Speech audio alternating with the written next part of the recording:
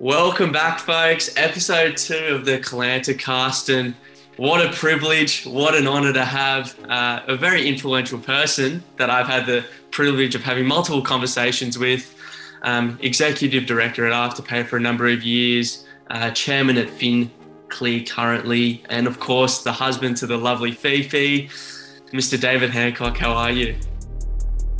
Hi, Julia. Great to be with you, and congratulations on getting this podcast up and running and listening to the first one. Really terrific stuff. Thanks so much, David. So obviously, I've had the privilege of knowing you for a little while now. I went to school with your younger son, Finn, pretty top bloke as well. But I guess for my audience, I know for you, you've definitely had a lot more life experience than me, so it's a much more difficult question for me to ask you. But if there was a 30-second summary that you could possibly give the audience, how would it, I guess, go? Yeah, so I think the most important thing is just, I've been always really curious. And for me, my career has really been driven about things that really interest me. And it might be a bit sort of cut and thrust in the way that I think about it, but I only want to do things that I really love. And but sometimes I don't know whether I love things or not, so I've got to try them out. So being curious has always been the main driver. And even though I'm sort of a lot older than you, and obviously significantly older than my kids, and other people that have worked with me at Afterpay or when I ran investment banking at JP Morgan, I've always had that curiosity to keep on learning. So I think the thing is that, especially now, you've got to expect that you're going to have multiple careers. But the way that you get into things, sometimes you start down a rabbit hole and, really amazing things can happen. And that's something that you've, I guess, done very well, working over at Tower Insurance, as you mentioned, JP Morgan, CBA. But I guess where I'd want to start with this podcast, as we kind of had a brief chat about before, is I guess I've only got my perspective and my questions. So as mentioned, this podcast is aimed for the young battlers like myself. Okay. So I'd like to maybe start back at when you were coming out of university or entering university, and when you were at that age and at that stage in your life, did you kind of have the roadmap or a roadmap of what you were looking to do and what David Hancock would have accomplished by 2021? Yeah, listen, it's really interesting. I always knew that I wanted to lead. I just didn't know in which field. I mean, it's a question that I always ask people at interviews. Is your life a random walk or has it got a defined purpose? Now, most people that I actually talk to or interview, whether it be at Afterpay or whatever, most people always say, oh, shit, I've never had that question before. But it appears that most people just have a random walk. The people that are very successful, I think, have an understanding about where they want to get to. They don't necessarily know in what particular field, but they do know things like they want to work by themselves. They do know whether they want to own their own business. They do know whether they want to go and lead. How they do that is something that they learn over time. So I think that's the first point. So for me, I was always driven by that. The second thing is I was always driven by the idea that I wanted my own choice. I didn't want to ever be completely under control of other people about my own destiny. I always wanted to control my own destiny. So when I left school, it was really interesting that I was saying to Julia, I've told him previously before, that I really wanted to be an architect. I absolutely wanted to be an architect, and I'd really thought through that. Unfortunately, I didn't get into it. But, I was lucky that I was given the opportunity to do something else at university. And you know what? It was something that I ended up loving. So I did Bachelor of Business. I did marketing and economics, and I really sort of fell into it. And out of that, I was then lucky enough that when I left, I actually started a job at the Bank of Queensland, and I beat about 600, 700 people to be the graduate, to get the graduate position in Queensland for the Bank of Queensland, working for the CEO. You know what? I worked there for 3 weeks. I walked up to him and I said, listen, I've made a horrible mistake. I then left. I spoke to my parents. So after 3.5 years of studying, I knew that I didn't want to be that sort of banker. I then travelled. I travelled for 1.5 years. I went overseas. I worked. I got lots of experience. I then came back and I was lucky enough to go and work at a really amazing investment bank stockbroker. And I worked there for 11 years and I ended up, it became Citibank, which was the largest stockbroker in the country at the time. And I ended up going from this guy working in the back office to 11 years later becoming the head of the investment bank. Now, it was just a really interesting journey for me. But as I said previously, curiosity, also just these opportunities. Gold. And just in that, there's a lot to unpack. So I think naturally I'll go to the first point where you mentioned that you always had that idea of leading. And that's always been the driving factor, which is something very powerful in itself. But in the people that you interview, have you found that they've also had that beacon of, I guess, light, or something that they've always wanted to strive towards, or comparing them towards the people that are more on a random walk? How have you find them when they're Yeah, it's a great question, Julia. Listen, the reality is I'd probably say that the most people, as I said, are just in a random walk and they've actually never thought about where they want to get to. And I don't mean that in a physical sense or in a dollar sense, but they've just never thought about what they want out of their life, which is, you know, doing things that they love to do, or, you know, just getting into roles or getting into careers that can help them grow and develop as individuals. I think it's a little bit sad that most people then think leaving school or the university, it's a bit like being on the magic carpet at skiing or on a conveyor belt, which is you just get on it and life will just present itself as you go along this motorized path. You know, the reality is that's, I think, how most people think, but you've really got to set back and you've got to really think about who you want to be as a person, what are the values that you've got, and what are the drivers, and most importantly, what are the things that you love. And I think if you connect with all of those things, you can have a really satisfying platform by which you can build off and grow, not just your career, but as an individual and as a person, as a member of the community as well. Wow. And you personally, you mentioned leadership was that for you? Is that something that came to you naturally, or how did you know from that young age or from that university age that leadership is your path and what you wanted to pursue? I think I was quite fortunate that I don't think you have to be liked as a leader, but you have to be respected as a leader. And there were little signals along the way that, you know, I was made the class captain when I was 12 or 13. You know, I was I was a captain in my rugby team. You know, so I've always had there's always been something there about leadership. I must admit, when I first started leading people in, you know, I was probably about 15 or 16. I was given an opportunity when I was working at the equivalent of the Easter show up in Brisbane, which is called the Ekka, which is, you know, a Queensland sort of weird name for the exhibition, which is on in August. And I used to work in this ice cream company that used to, you know, we'd pick strawberries, put them on top of this ice cream cone, and there are about 8 to 10 people that worked there. I was pretty young. My boss used to go over to the pub and drink quite a lot, and he'd leave me in charge of these people who were probably sometimes a little bit older than me. But I sort of learnt then what it was like, and it was really hard.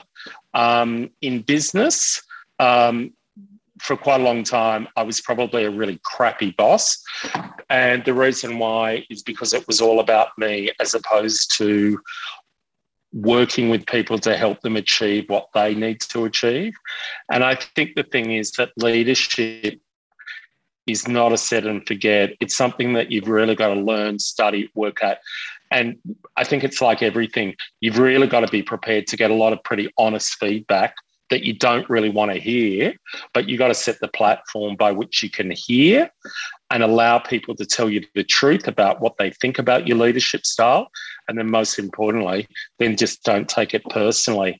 And I think they're just lessons for life anyway, whether you become a leader or not.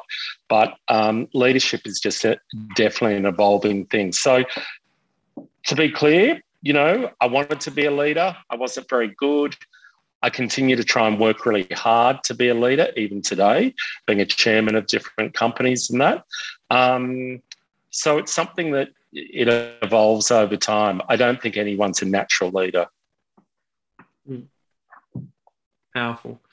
And you mentioned after university how you did get that postgraduate role under the CEO of the bank at the time, over quite 600, 700 people. But I guess it takes a lot of courage to, after 3 weeks, say, look, and a lot of self-awareness to know that it's not for you and leave such a, I guess, highly touted and highly desired role. How did that courage come about to know, look, this isn't for me, and take that leap of faith into, traveling and really finding yourself and finding what you love? Yeah, I think it's listen, I was always fortunate that I've got a very, very strong parents who identify that, at the end of the day, the choices that you make are your choices. You've got to live your life.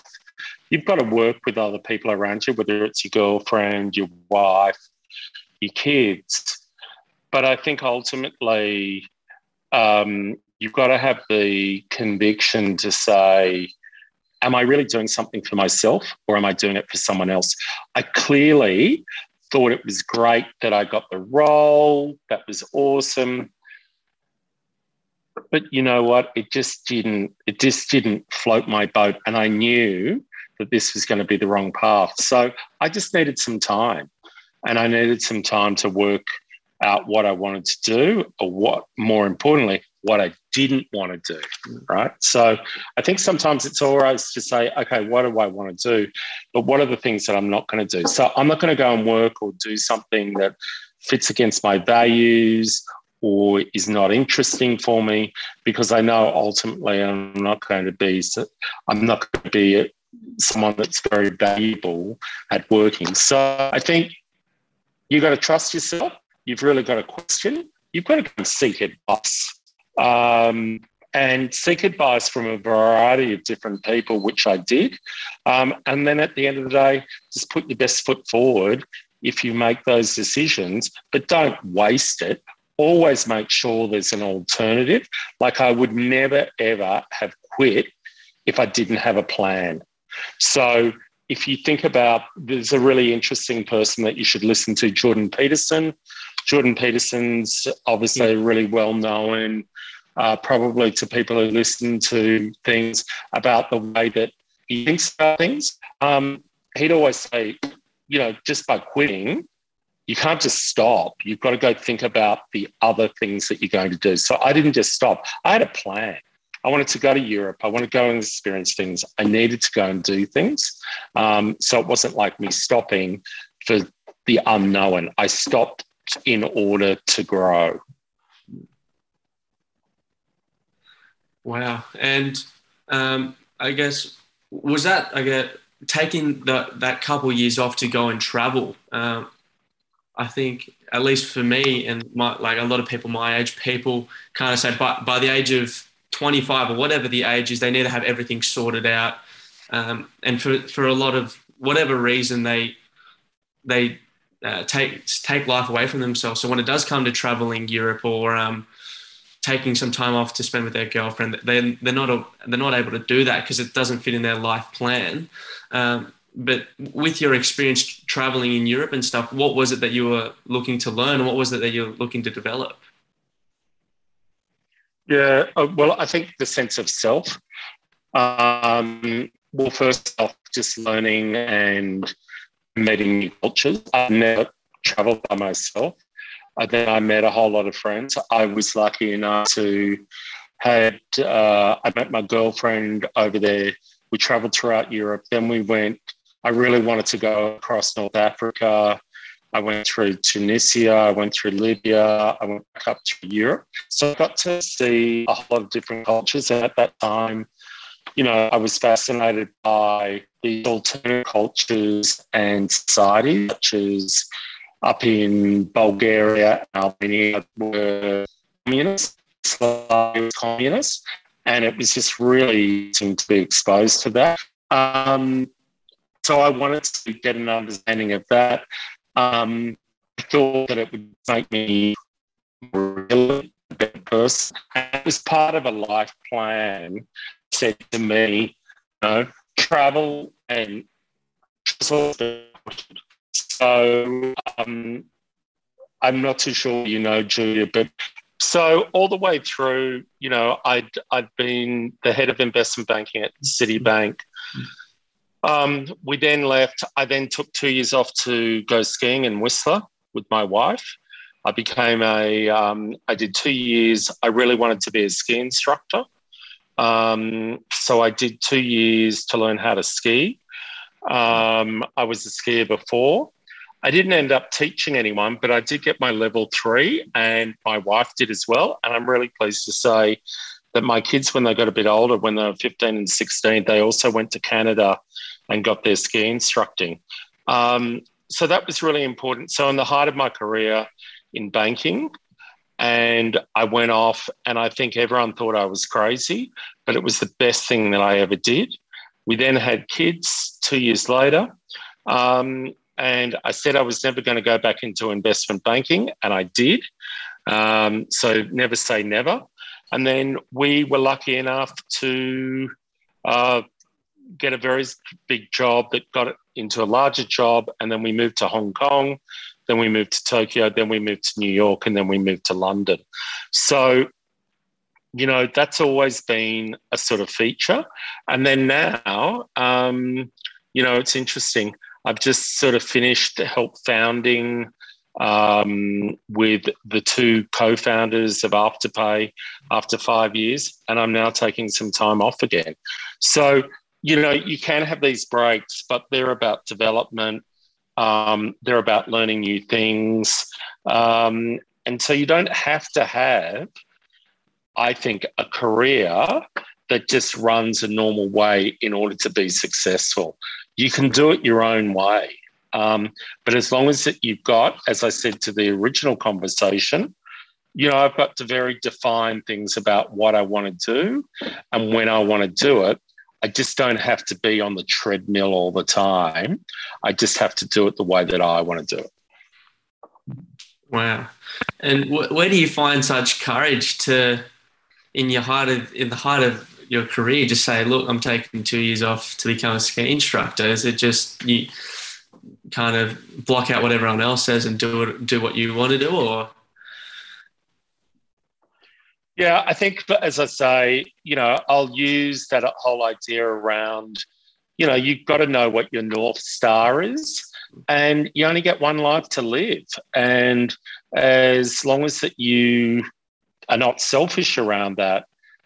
But, the other day I was skiing down at Thredbo and Perisher. We're lucky enough to be out of lockdown. And I was skiing with Finn. I was skiing with a couple of other guys. A friend of ours came down from the countryside. And it's one of the things that makes me truly, truly happy. And I can do that for a very long time. So, that's something that is important to me. So the courage comes out of just knowing you just don't have to be defined by your job. Your job, I'm not David Hancock who worked at Citibank, or I'm not David Hancock who ran Afterpay. I'm just me and a family person, and I don't want to be defined by saying what I do is who I am. Wow. Wow. Going back as well to you traveled Europe, come back and started in the back office, and then eventually worked your way up to director. Do you think the corporate ladder has changed from how it used to be and now, from when you went through it to now? And if someone was starting out, do you think it'd be different? Listen, I think it's like everything. There are different versions of the same thing. There might be an old classic song that's got a different EDM dance beat or something, but it's still got the essential elements. I think hard work, honesty, integrity will always be at the forefront. So we have many people. I'm obviously not at Afterpay now, but we have many, many people who started out at university. They were, there's one person who I helped to bring into Afterpay. She was in year 2. She was doing teaching at study. She started working a couple of days a week at Afterpay. She's now one of the most senior executives in her area, and that's 4 years onto it.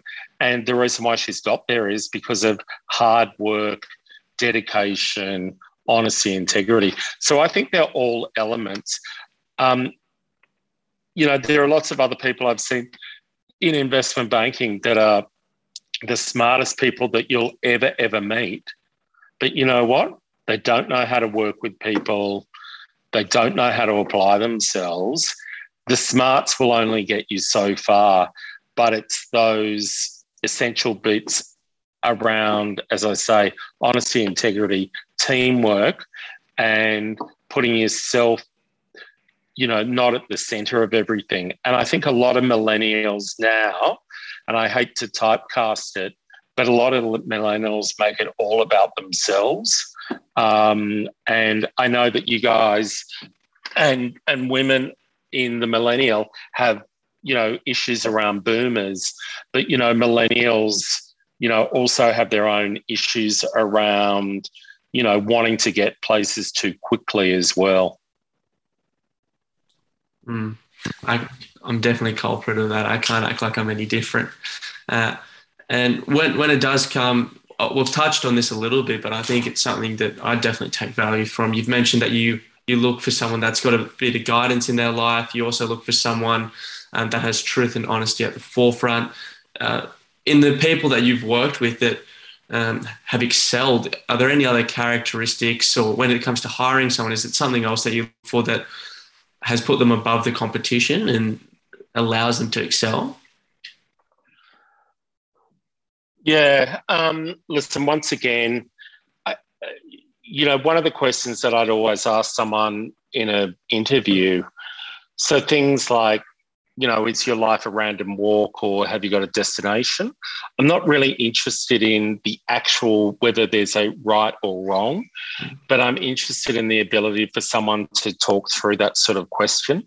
The other sort of questions that I'm interested in are, tell me what you're reading. That tells me whether you're reading a book or a magazine or something online, it gives me an insight into, once again, curiosity. So I think curiosity and demonstrating your ability to be naturally curious into areas and of interest, I think that sets people apart from success. I also think that people who understand, at the end of the day, business is all about delivery of goals. And, sometimes you might fail in the goal, but your effort. So I know, Julia, you're a rower. Sometimes you're just not going to win. But the most important thing is, did you work well as a team? How did you face the loss?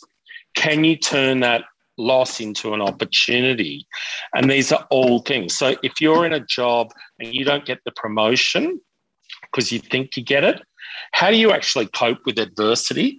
So I think the third thing for me is, can you demonstrate in an interview your ability to show resilience in the time of difficulty? So, so if things didn't work out, so if you didn't get the mark that you got, well, did you sit down and sulk about it? Or did you actually turn that into an opportunity of which you can grow and you've got enough self-awareness? So I think the fourth thing for me is demonstrating self-awareness that shows your ability to learn and grow. Great. I've got to ask you after that question, is there something that you're reading at the moment that you could recommend? Yeah, I'm reading a really amazing book at the moment called Doom, and it's by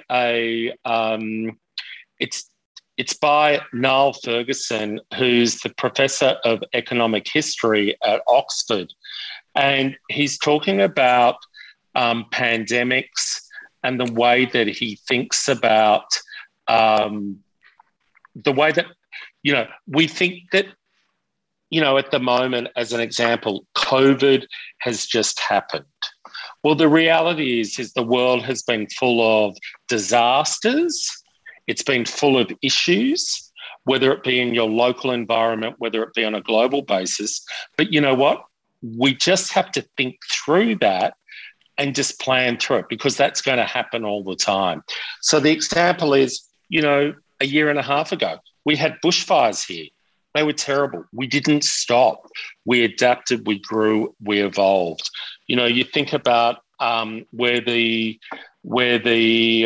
Olympics have just been held. They had a terrible tsunami. They had a nuclear issue.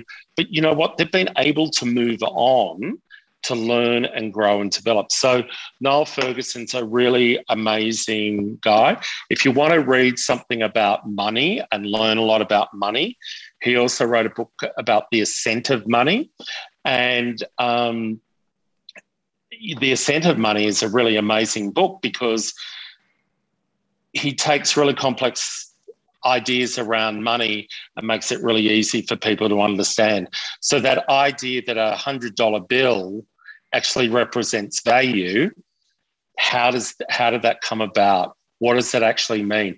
And these lessons actually mean a lot in the age of crypto. So I know a lot of millennials are really interested in crypto and stuff like that. The reality is that do they actually really represent a store of value? And the Ascent of Money and the way that Niall Ferguson thinks about it can put things into perspective. So I'm reading that. I'm reading a couple of other classics at the moment. I normally have, a whole lot of books on the go. I read lots of every day. I read the Wall Street Journal. I read the FT. I read The Economist. I read Monocle. I read a lot of things every day and lots of blogs because I just need to, I need to consume data and insights. Wow. I guess you're at a stage now where work isn't really something that you have to do, but is it that North Star that you mentioned before driving you, something in that leadership field that keeps you wanting to work? Yeah, absolutely. I mean, we've got a foundation. So we're doing, we've always had a philanthropic approach, with the family. So, we're fortunate enough to be in a position to be able to keep on giving back. We don't have to pay it forward. We can give it back. FinClear, I've probably got another 8 or 9 other businesses that are in the background, everything from artificial intelligence for doctors, for medical, to creating, connecting home chefs with people who want home-cooked food with a platform called Food Street.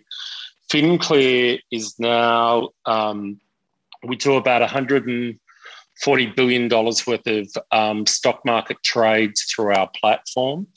So we do about 60% of all ASX transactions now.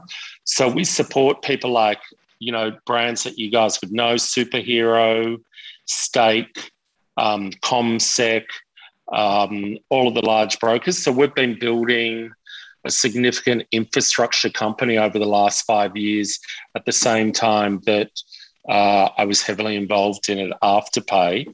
And it's about that curiosity, and it's about that idea about, can we build it? Is it something that makes sense? Can it add value to customers? And at the end of the day, is it really, really hard? So the harder something is, the more exciting it becomes, because it means that you're exercising your brain.